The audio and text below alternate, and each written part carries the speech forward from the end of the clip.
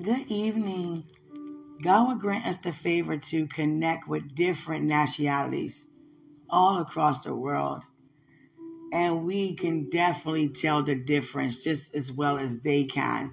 Every place, the difference when they encounter someone who is not from where they are currently while we here in the earth. I have a Afghanistan connection, and they're like, when are you coming here? They don't play. When are you coming here? And this person was like, I don't want to come to your country, receive opportunities for myself and my family. I care about my people here in the Middle Eastern area. I need you to come. You are a powerful woman who are filled. I need you to come and pray over my land, pray over this nation, so many people can receive, so laws can be changed for my people. If I didn't care about my people, I would have left and went somewhere else to start a new life. But I wouldn't feel right if I leave my people behind in the nation that I am from. We don't have opportunities as you have, Sister Quenisha. We don't have educational opportunities, Medicare opportunities, senior care opportunities, welfare opportunities, as your line have for all of you who are there, who can use that assistance. We have to pay for everything. We have to pay for every single thing that you get free. I am happy for you. I'm not angry at you, but I need you to come and release that here upon my land for my people. Because the women cannot talk. They have no decisions to make. At the age of 8 and 9, they have no decisions to even say to their fathers regarding if a man come to buy them into marriage. And if a woman look a wrong way, could be looking up at the sky when her husband looking somewhere else for her to look where he's looking, he can cut her eyes out. If she even asks to dare to speak a word that is encouraging, as you do, Quenisha, in your line here, women get their lips split in half. Some of them been taken out of their homes and brought into the field and with a rifle shot right in the head in front of her family just because she had a good idea that could change this nation. I know you have what it takes to change this nation. I'm not playing around. I know you said this years ago you would come. I need you to come now. And I said, when God had me to come, I will be.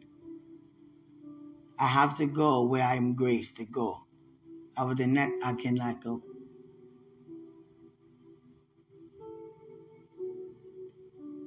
Invitation in Asia. And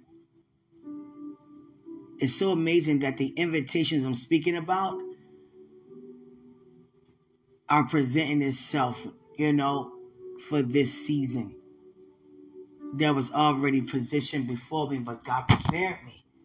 But I had no idea, word from word, that He was actually doing that. It's like in this season, God is showing us why He did what He did when we didn't understand what was going on. And invited to Bangkok. God said, yes, you will be going to Bangkok, Asia. And I was like, Bangkok? Oh, God. God said, didn't you ask me to go places that many wouldn't want to go? I said, yeah, but I didn't know you were going to say Bangkok. I thought you were going to say Hong Kong, Fuji Mountain, Japan, China, somewhere in Asia. But I never thought you would say Bangkok. Bangkok is like South Central, Boys in the Hood, Colors, Juice, Men's Society, all of that in one, in the Asian culture.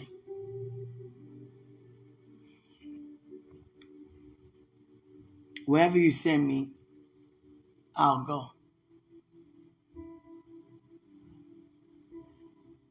I'm going to tell you guys something. When we leave out of this country, or whatever country you're from and you leave out of, the laws of that country left when you left. And whatever country or nation you are currently going to visit, those are the current laws that you are embracing. But because we are covered by God's grace, we don't have to focus on that. Because regarding the fruits of the Spirit, there is no law. And it covers all things.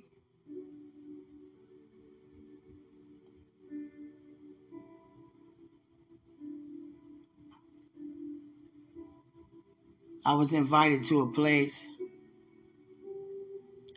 and it was over many miles, many plus many. It was a 15-hour flight, nonstop, a 2-day trip with a rest stop if I wanted to. And when I got to this specific land,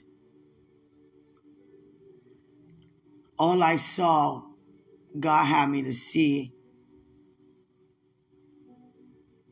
the green grass, the brown dirt.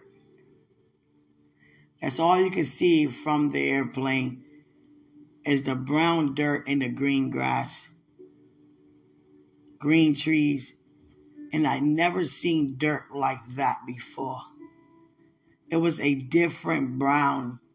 It wasn't a light brown, a dry brown. It was a soiled brown dirt. And I took a picture. I went in the bathroom on my plane when we were able to get up out of our seats, and I collapsed and cried in the bathroom because I just hit the land of Africa. And all I can think about is my ancestors that was forced to leave hundreds of years ago, 1619, when the first slave trade in the Atlantic trade brought to Jamestown, Virginia was made.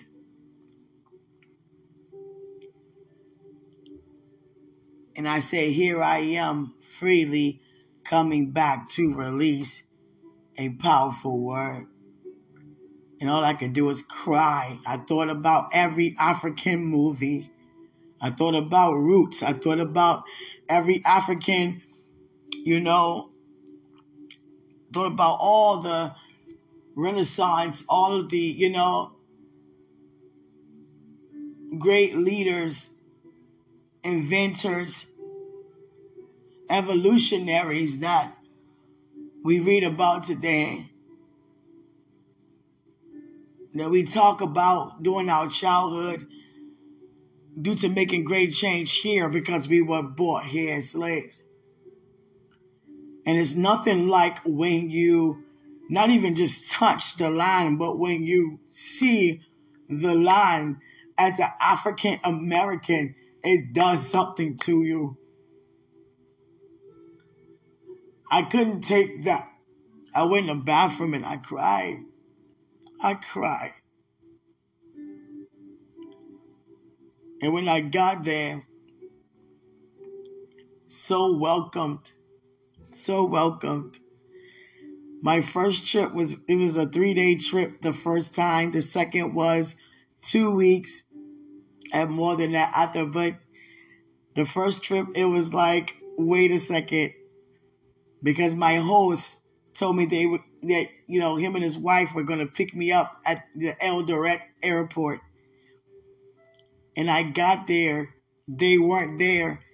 there were two white guys instead of African guys holding up a sign with my name on it. And I was like, I walked past the sign. I'm not going with them. I don't even know who they are. So I went to go trade in. You know, at the time, I was going to go to the bank while I was there, but I came to just withdraw $700 off my card. And you know, $1 is 84 shillings in Africa. So I withdrew 700.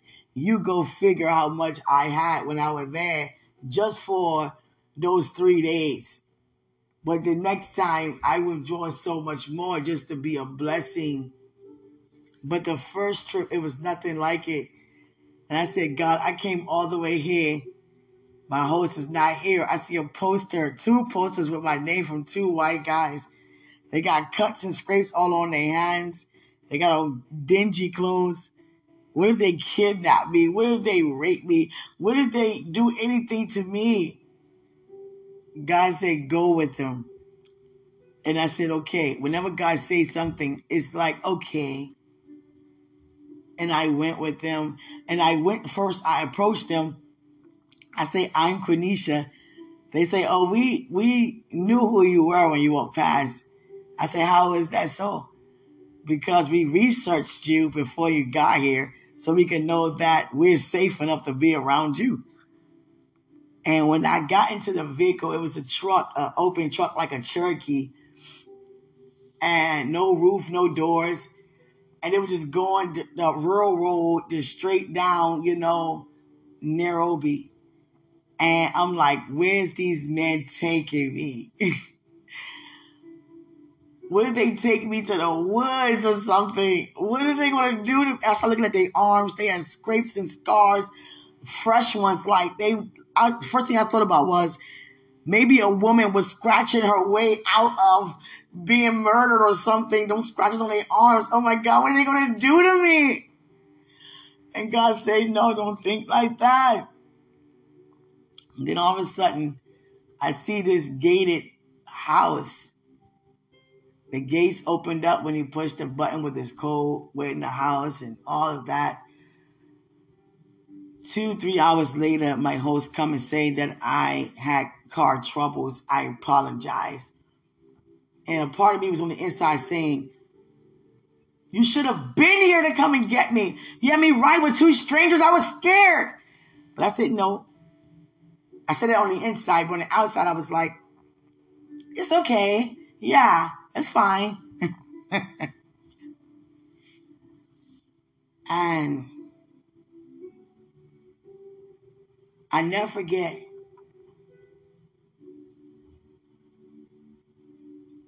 about 7 churches to preach at and pray for, like every 10 minutes in one day.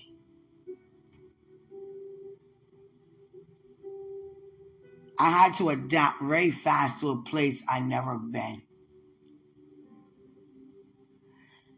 And I went to a hotel that they were so excited for me to be in. It was like a Hilton to them. And the people that were there guaranteed my safety because many people were excited that we have an American woman here. And they had guards and everything in this specific place because they didn't want me to get robbed or no one to break in and try to, you know, abduct me or anything. And the people that worked there were calling their families. We have an American here tonight. It's a woman. When I went in the room, it was a net over the bed to make sure no bugs or anything come in. And you know, it was always a big rainstorm.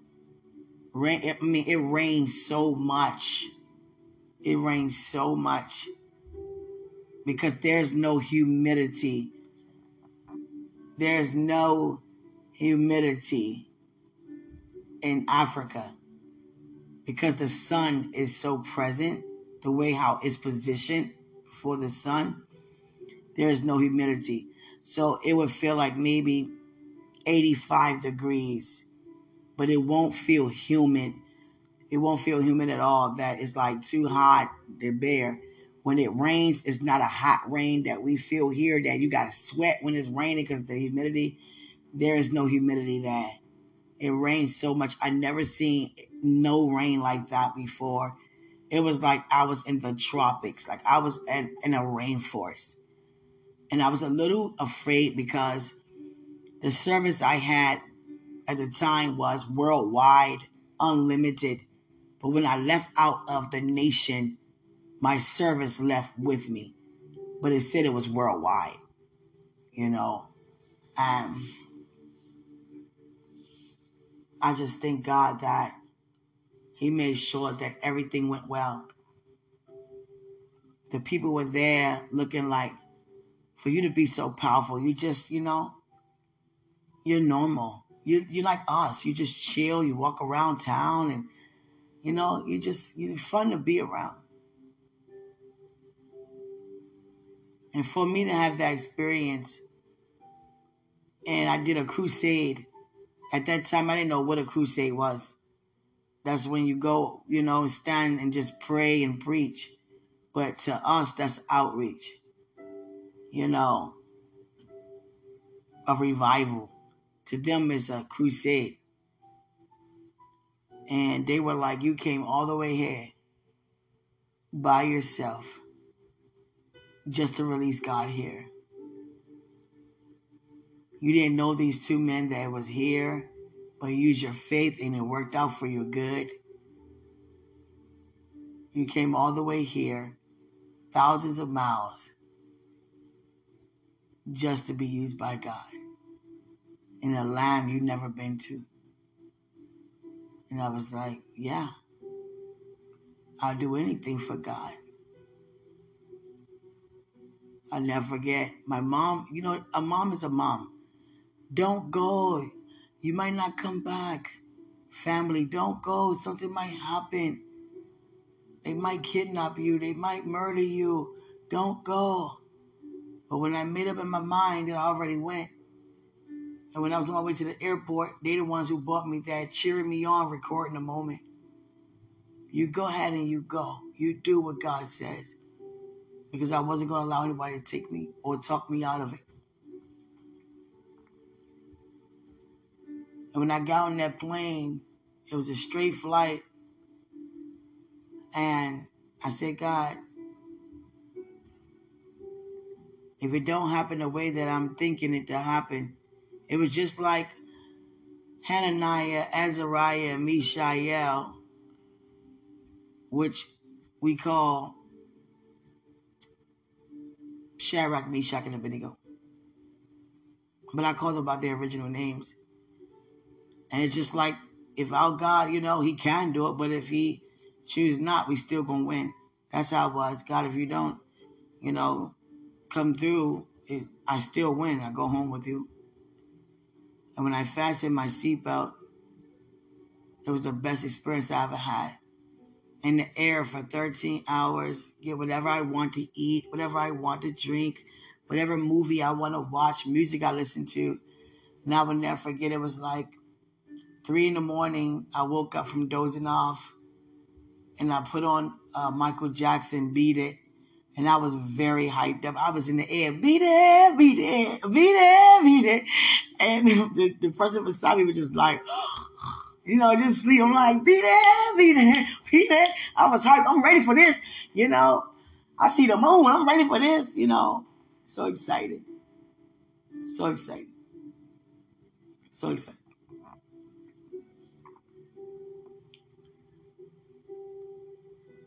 And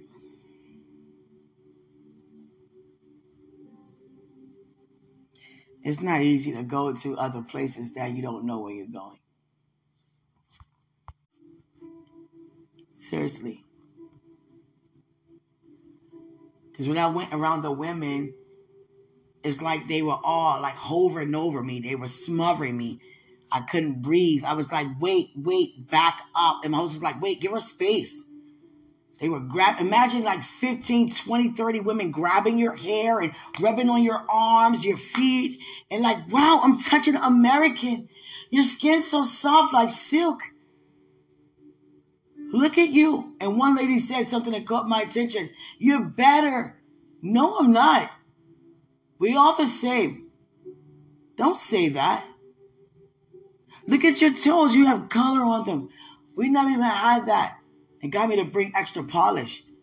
And I did their feet. You know, I did the feet and the nails. They parading up and down. And they were like, you know, here we get married without our approval from 16 to, you know, our adulthood. If a man come to our father and he present cattle and money,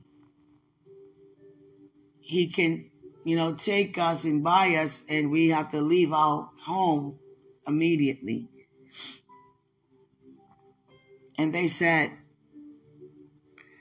we don't know what it's like to want to be with the men that we marry, because we were only married to be concubines, to cook and clean and have kids, not to just, you know, be intimate and kiss and hug and tell each other how we feel. We never ever done that in this village. When the male is on top of us, we just look up at the ceiling like, hurry up already. Because we didn't have a choice to make. We were chosen by a man. And many of the time, they're much older. And someone just asks out of nowhere, well, do you have a man? I was like, no, not yet. Ay. I'm going to sound just like them, because I've been around them long enough. Ay. No man. No man for you. No man buy cattle for you.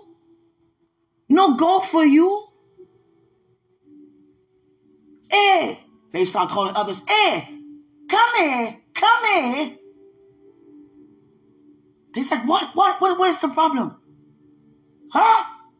No man. No man? No, no man yet. It was like, no man. How old are you? I told him my age. Say what? Ay. They so dramatic. Ay. Because they married like between 16 and, 19. They're married with kids and everything. You how old? No one bought cattle for you to buy you. No one bought cow for you. No one came to your father. Ay. And they called more people, more ladies. Ay, come. And more ladies came like, oh my gosh, they gotta stop this. They say, what? No man. Her no man. No man. No man.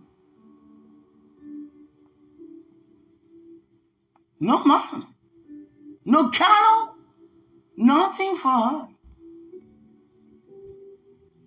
They say, we're sorry for you. Beautiful woman, no man. No one bought you. We don't get bored, but I ain't want to say all that. I'm like, I was like, I wish somebody would play with me like that, but we can't say that. I was like, let's just be quiet and say, just shake your head. It made them more dramatic. Ay. It's like, oh my God. Ay.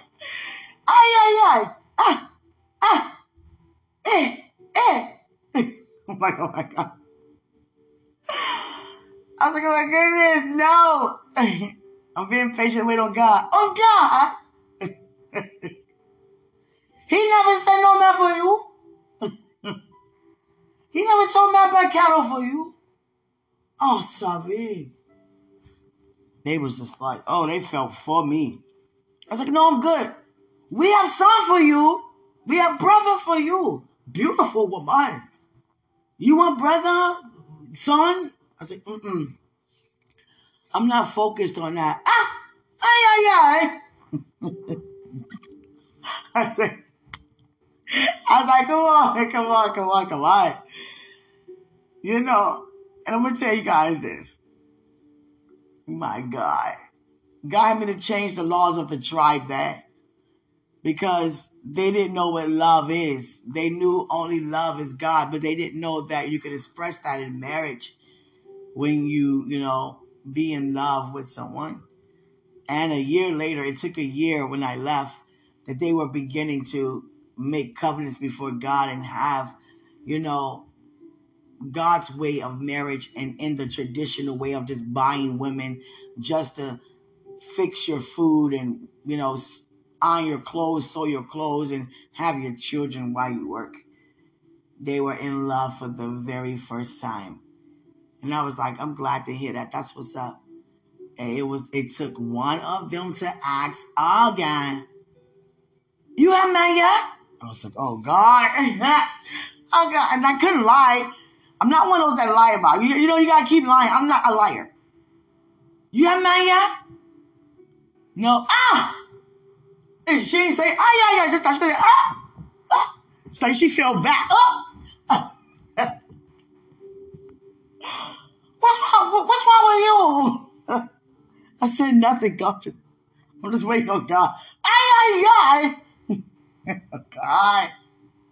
Leave me alone, please. Can we change the subject? They did not want to change the subject. They couldn't believe it. Because no one over, you know, 20 is not married in that village. To them, it's impossible. And they were like, I'm like, oh God. And some of them even fell back.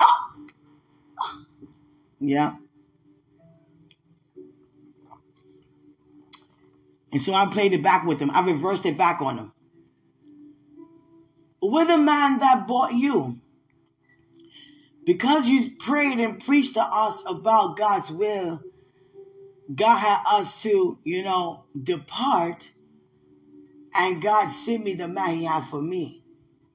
But until then, I will wait till he come to me. But I know, and he know, but he's waiting for the right time. And guess what I did? I got him back. I was like, not married yet.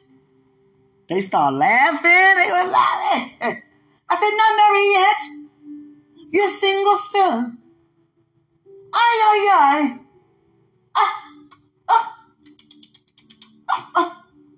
You understand?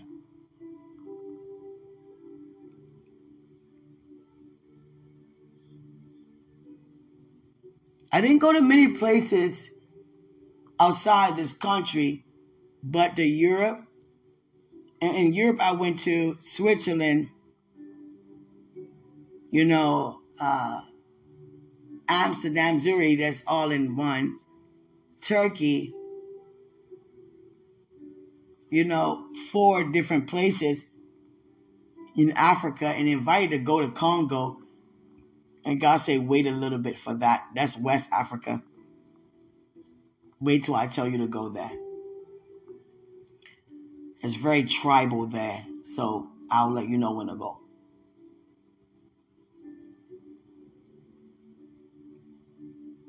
Indonesia. But that's, you know, inside of the territory. But I said to God, wherever you have me to go, I'm going. Alaska, definitely. And places that many wouldn't want to go, like Russia, definitely. Where the Talibans are, definitely. And you know why I want to go so much to go and be positioned for the Taliban? Because they spend their entire life on their knees, positioned before the sun. They fast, they pray, they cover their heads when they pray.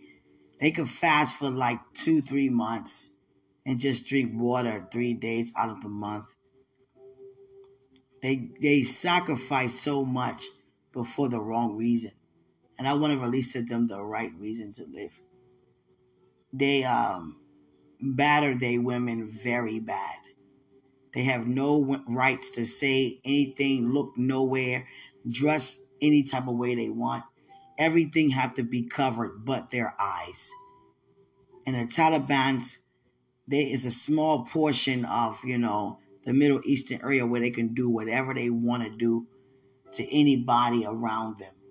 And they could get away with it because the government is set up where there are no rules. You can kill who you want, steal where you want. You can do whatever you want to do. Go in a country and shoot up somebody around the area. Many of people from the Middle Eastern area are afraid of the Taliban. It's just like a cult, but they're not aware that they became a cult. A cult is when you are circled in and everyone are the same and that no one can leave out and that no one can actually come in. And that's a cult because kingdom expands. It opens. It's available for all men. And they walk around with these guns and just they really believe they're doing the right thing because that's all they're taught is how to live that way. And many of us will look at them like, you're dead wrong for doing that. But the thing is, when it came to 9/11, let me talk about that. Thank you, Father. Can I talk about 9/11? Because many of us don't even know what actually went on here. 9/11 has nothing to actually just do with Saddam Hussein bin Laden himself. It has everything to do with George Bush Sr. And the information I'm giving is already out there. Please research it. Please research it. George Bush Sr. at the United Nations meeting came alongside with bin Laden regarding his land and his people in the Middle Eastern, Afghanistan, Pakistan, Iran, Iraq. And it was always a trade because each nation produces something that another nation doesn't have. So they come together with different ways to just exchange. And Bush had an exchange with firearms from the Middle Eastern for the troops in America. But the exchange was for oil for their people to live off of, because oil helps out with just about everything in the nation. And we have a lot of oil to release, especially at that time. I'm talking about Bush Sr., not Bush Jr. And he said, when do you want it? You want it now? And bin Laden said, we don't need it now, but when we do need it, we're going to look for it to come from your land, like you said. Okay, made a deal. After George Bush Sr., the next president. But each president feel as though I didn't make that truce with you. That was between you and that man. But the thing is, when you make a truce, no matter who's in the house, who's the president, when you shake on it, you have to do what you said. When you shake politically, that means that you have to do what you said. And it skipped all the way down, Clinton, all of them. Now it's George Bush Jr. Bin Laden waited for his son, George Bush Jr., to be in the house. Somehow he knew he was going to be elected. And he went to George Bush. The thing is, when it comes to nation to nation, they don't just come and do war. No, you get several threats and attempts before the war starts. And he kept writing and calling about what Bush father had said. And Bush was like, I'm not for you. I'm for only my kind, my people. Tough titty about yours. My father cared, I don't. Leave me alone. Got several threats. If my people going to suffer, then your people going to suffer. Whatever. I'm not giving you anything, George Bush Jr. said. So here comes 9/11, which was prepared while Bush was in the House as president. It happened to be a day when he was reading a book in front of some children, and he got a notification, a phone call, that the country is in trouble.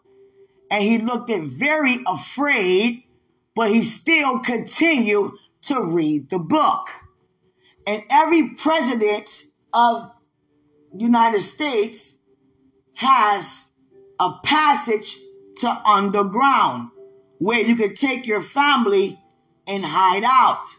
And that's what Bush did that night, like a coward, and left all of us out here to suffer while him and his family are underground.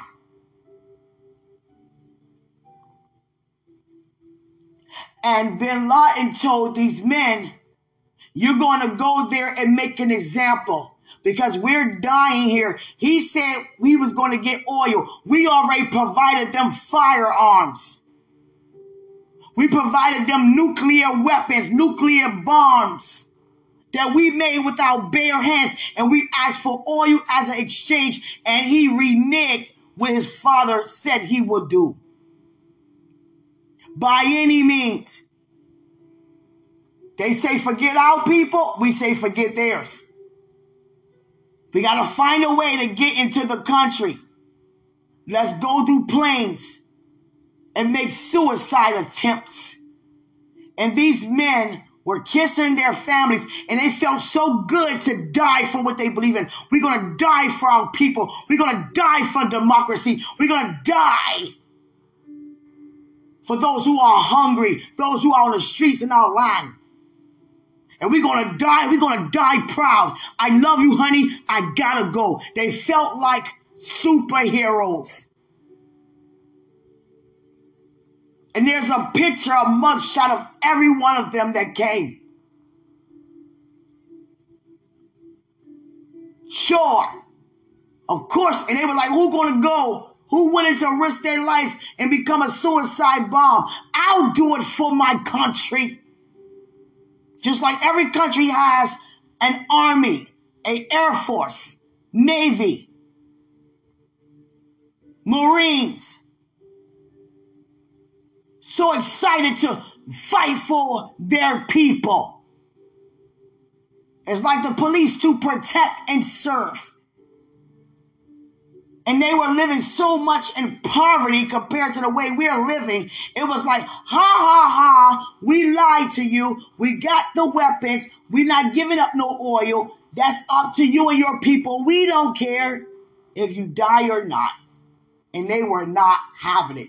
You mess with the wrong nation. They got through. You know what happened 9/11. When it came to Saddam Hussein, it took so long for them to find him. Let me tell you why. Because he got plastic surgery on his face. And they couldn't recognize him. Walking past him, not even knowing it's him. He got plastic surgery.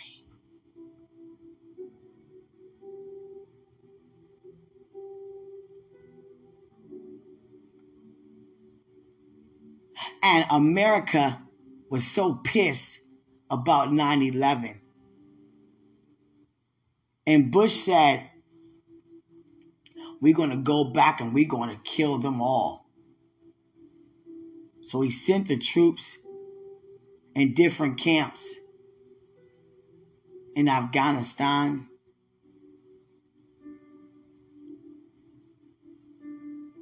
but in the troops, there were 5 parties per troop, per camp. And it's a movie called 9/11. And these, 5 to 7. It was 5 to 7 men that went to go capture bin Laden. But on their way to capture him, a little boy went in the woods to go use the bathroom, and he saw Americans. He didn't speak English. He was yelling. And they grabbed him. And 3, 4 out of the rest was like, we got to kill this little boy or they going to tell that we're here. He's with his grandfather, or they going to tell that we're here. And they were like, no, we can't kill a kid. We can't kill a kid. We can't kill a senior citizen, his grandfather. We got to let them go. And 3 out of the bunch were like, I don't care about that. We got to kill them.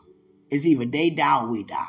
Because they're going to go back and tell that we here. We spies. And the captain in the group said, go ahead, let them go. And they let them go in their hardtail. And they ran and spoke in their language and told bin Laden, Americans are here. It was so horrific to see the details. Out of all 7 men, only 1 survived. And I mean, so many bullets. Many of them had probably like 20 bullets in them, still trying to run and protect the country for what happened through 9/11. And they didn't have no reception to tell the other troops that we are in danger. So no one never knew. They thought they were going to kill bin Laden and they were going to come and pick them back up. But when they knew they had no service, they couldn't just have the choppers to come out where they were, because they would have shot the choppers down. They were aware that they were there. And if they make majority of the firearms, just like the Asians do, what do you think gonna happen? And one man made it out of the movie 9/11. And it was so amazing, because when I went to see that movie, based on a true story,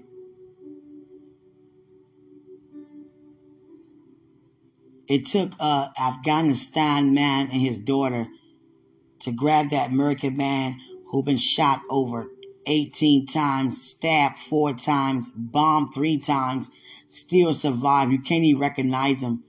He was dying, and it took an Afghanistan man and his daughter to hide him in their home, and they were banging on the door to kill them for holding them hostage. I mean, holding them to, not as hostage, but to take care and protect them. And all of a sudden, all you see is these choppers coming from America. And it was like, we have 1 man left. We're going to go get our American man. And the whole movie theater lit up and people was clapping. They went all the way back to go get 1 man. And if it wasn't for the Afghanistan man and his daughter, that man wouldn't have made it. And they picked him up on the chopper and they carried him out. And to this day, that man and the Afghanistan man are best friends till this day. And in front of me were about 4 friends that were joining the Navy. They weren't in the Navy yet. They were still training.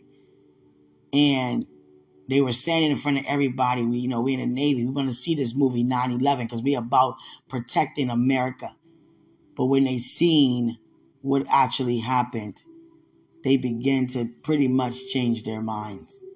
This is not what we want to do, because we don't even know what it's all about. We fighting, risking our lives for what the presidents do, that we don't even know where or what kind of meetings they having, speaking for the entire nation in a way that we don't even, know or where. Just like Trump, he had to get in front of the whole world of, let me say the front of America, let me say that, on the news and apologize for knowing for a whole year about the corona quote unquote virus and didn't say anything. How cowardly is that? And his way of trying to make Americans feel better is he went on TV, on the news and media and said, oh, I got the coronavirus. So we can be like, oh, you caught it. Like feel sympathy for him for hiding it from us. The whole time he never ever had it because he was vaccinated before we even knew that it was even here. And he thought that, by giving out stimulus, it would buy our attention back towards him because he wanted to run again. And because they decided not to have him run or be impeached, that's what the whole Capitol incident happened, where many died because he was the one who started it and initiated white power. You come out and you fight for this nation.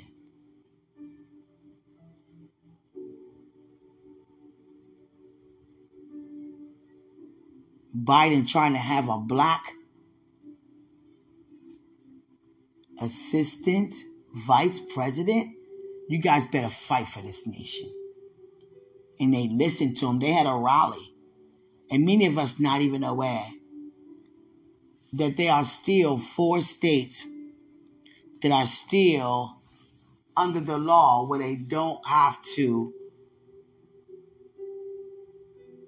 not in the law, where they have to agree with equal rights. There are 4 to 5 states, you can Google it, that are non-Confederate regarding Confederacy, that don't believe that everybody should be treated equally. And I couldn't believe Maryland State is one of them.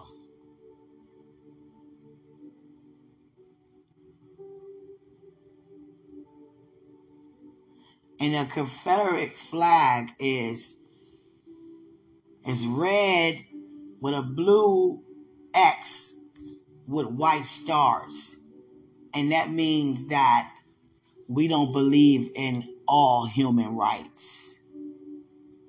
Like Virginia, DC and Maryland, long ago, back in 1916, it was all one state, and it was Virginia. There was no Maryland or DC. They broke it up to make Maryland, but DC wasn't a state like it is now. It's just a district of Columbia.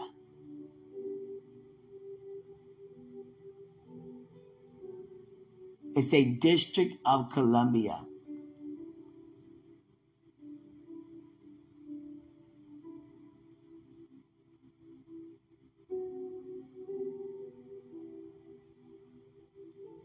They thought to keep it that way because of Abraham Lincoln.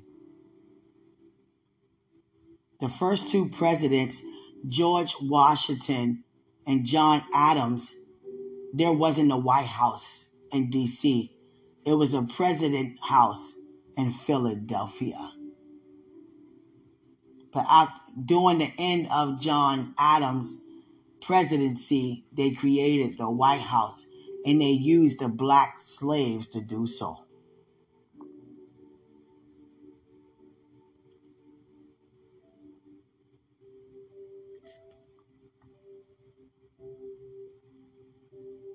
They didn't want to make D.C. a state because they were so pissed off about Abraham Lincoln and the emancipation of declaration and democracy towards ending slavery.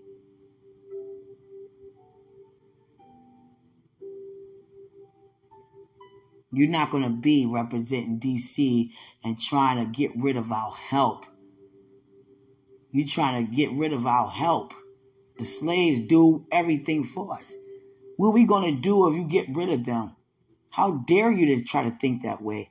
Because he grew up as a Christian. Mother Catholic, father Christian. He grew up as a Christian.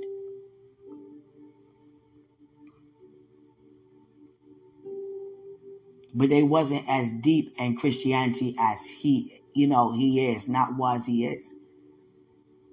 Because he disowned his parents. He was ashamed of them. Very young age. Because they just talked about it. But Abraham Lincoln, he was about it. He demonstrated it. I don't know why I'm speaking all this historical information. Seriously.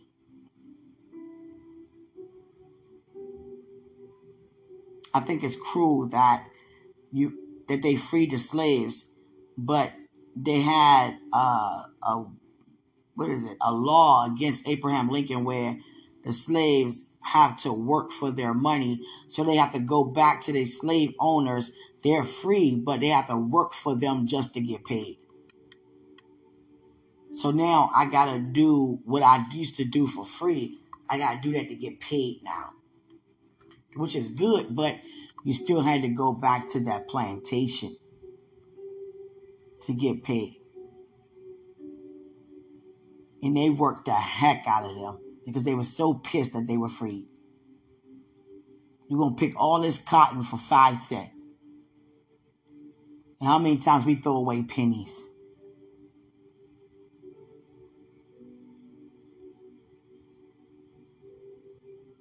They let you know how much society changed, because as a little girl, when I was in the 2nd grade, I used to save all my pennies and everything in this big jar. And it was probably like $10 worth of pennies. But who would think to save up pennies today? You just get all the silver, for real.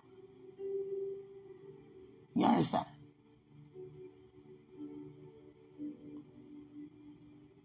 I don't know what it's like till we go outside of where we used to and see how people really live. I was on a plane and I thought that it was my arms that I was smelling. I smell onions. What is it? This cannot be me. I never smelled like this. But the smell kept following me. I was like, where's my bag? Where's my luggage? I got to get in the bathroom and wash up. This can't be me. No, it don't smell like me. And God to remind me, their tradition is to not wear deodorant. Oh, yeah.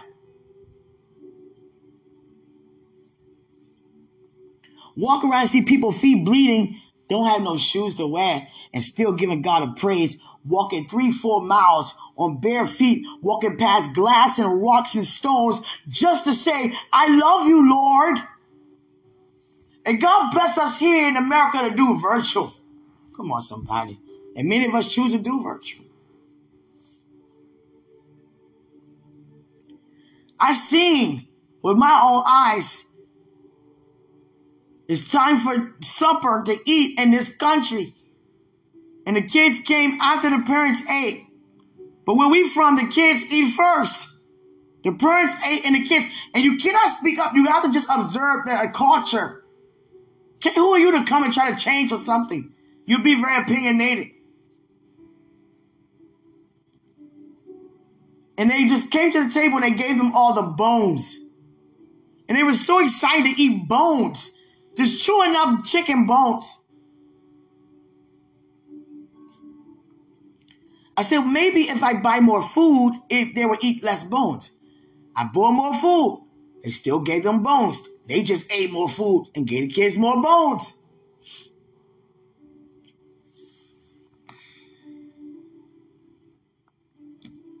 I prayed about it. Came back like 3 weeks later. Children come to the table first. They get served first. See, we don't have to say things all the time. God hear our heart. And the kids ate first. They ate the meat first.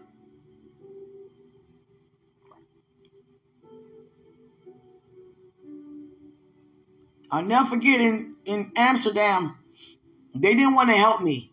They didn't want to speak English, and they knew English. They wanted to be rude and nasty and overcharge me on purpose because they knew I wasn't from Amsterdam. All they had to do was tell me, you don't have to wait in line. Your ticket could just lead you right to the terminal and get your flight. Just go right there. I didn't know, and they knew that anyone from there didn't know. It's like 500 people in front of me. My plane leaves in 20 minutes. I watch my plane leave me. Went to the front station. Oh, you could have been said, so how? No one's speaking English here. Now you know English? Well, get a hotel for the night. No, I'm not staying the night here. I don't know no one who knows English. I'm leaving here right now. Book me a flight without me paying anything. And she did. Sometimes you got to use your might.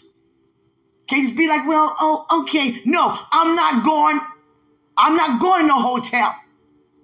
No one wants to speak English here. I wouldn't understand where in the world to go. No one did? No one did. And you the only one who is speaking English, and you're trying to overcharge me for something that is free. Well, okay. Well, how about you just go ahead? The next flight is in 4 hours. Took a man from Turkey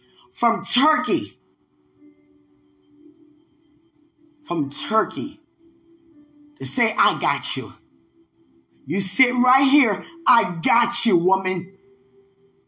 I know how to speak their language. I know how to speak your language. And I know how to speak my language. You are okay. You need a charger? Need anything? Because different countries and nations you have to use, it's a different socket.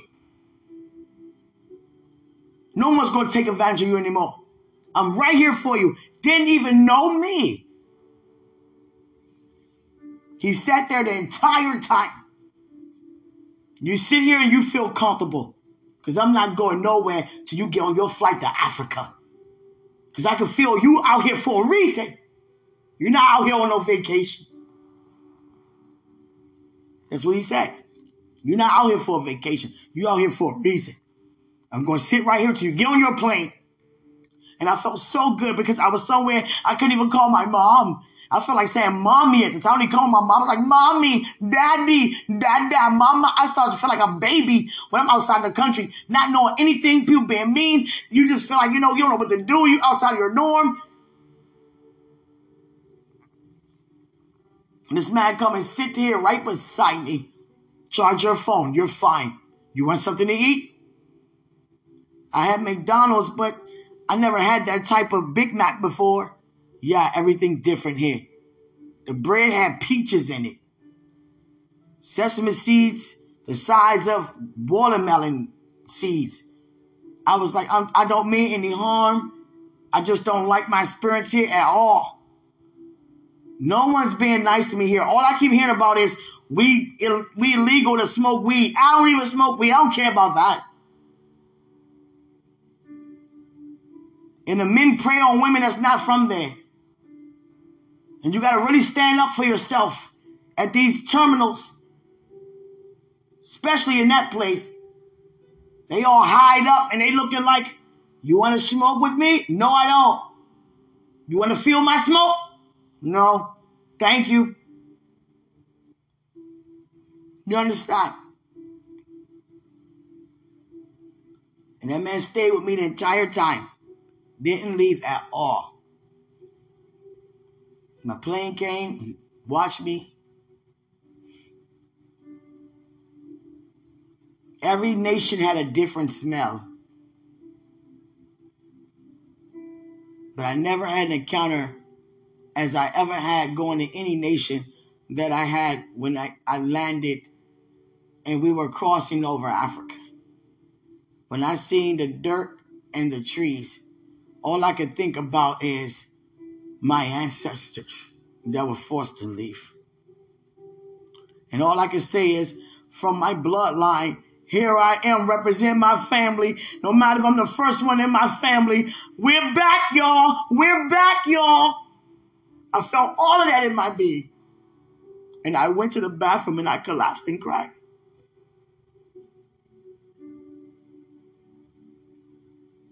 Hallelujah. My time for now. Greater is he in us than he was in the world. I know that was a mouthful. Thank you for listening. You guys are so sweet to me. You just listen. And you listen so well. No, I love you so much. Thank you so much. I thank God that you receive. In Jesus' name.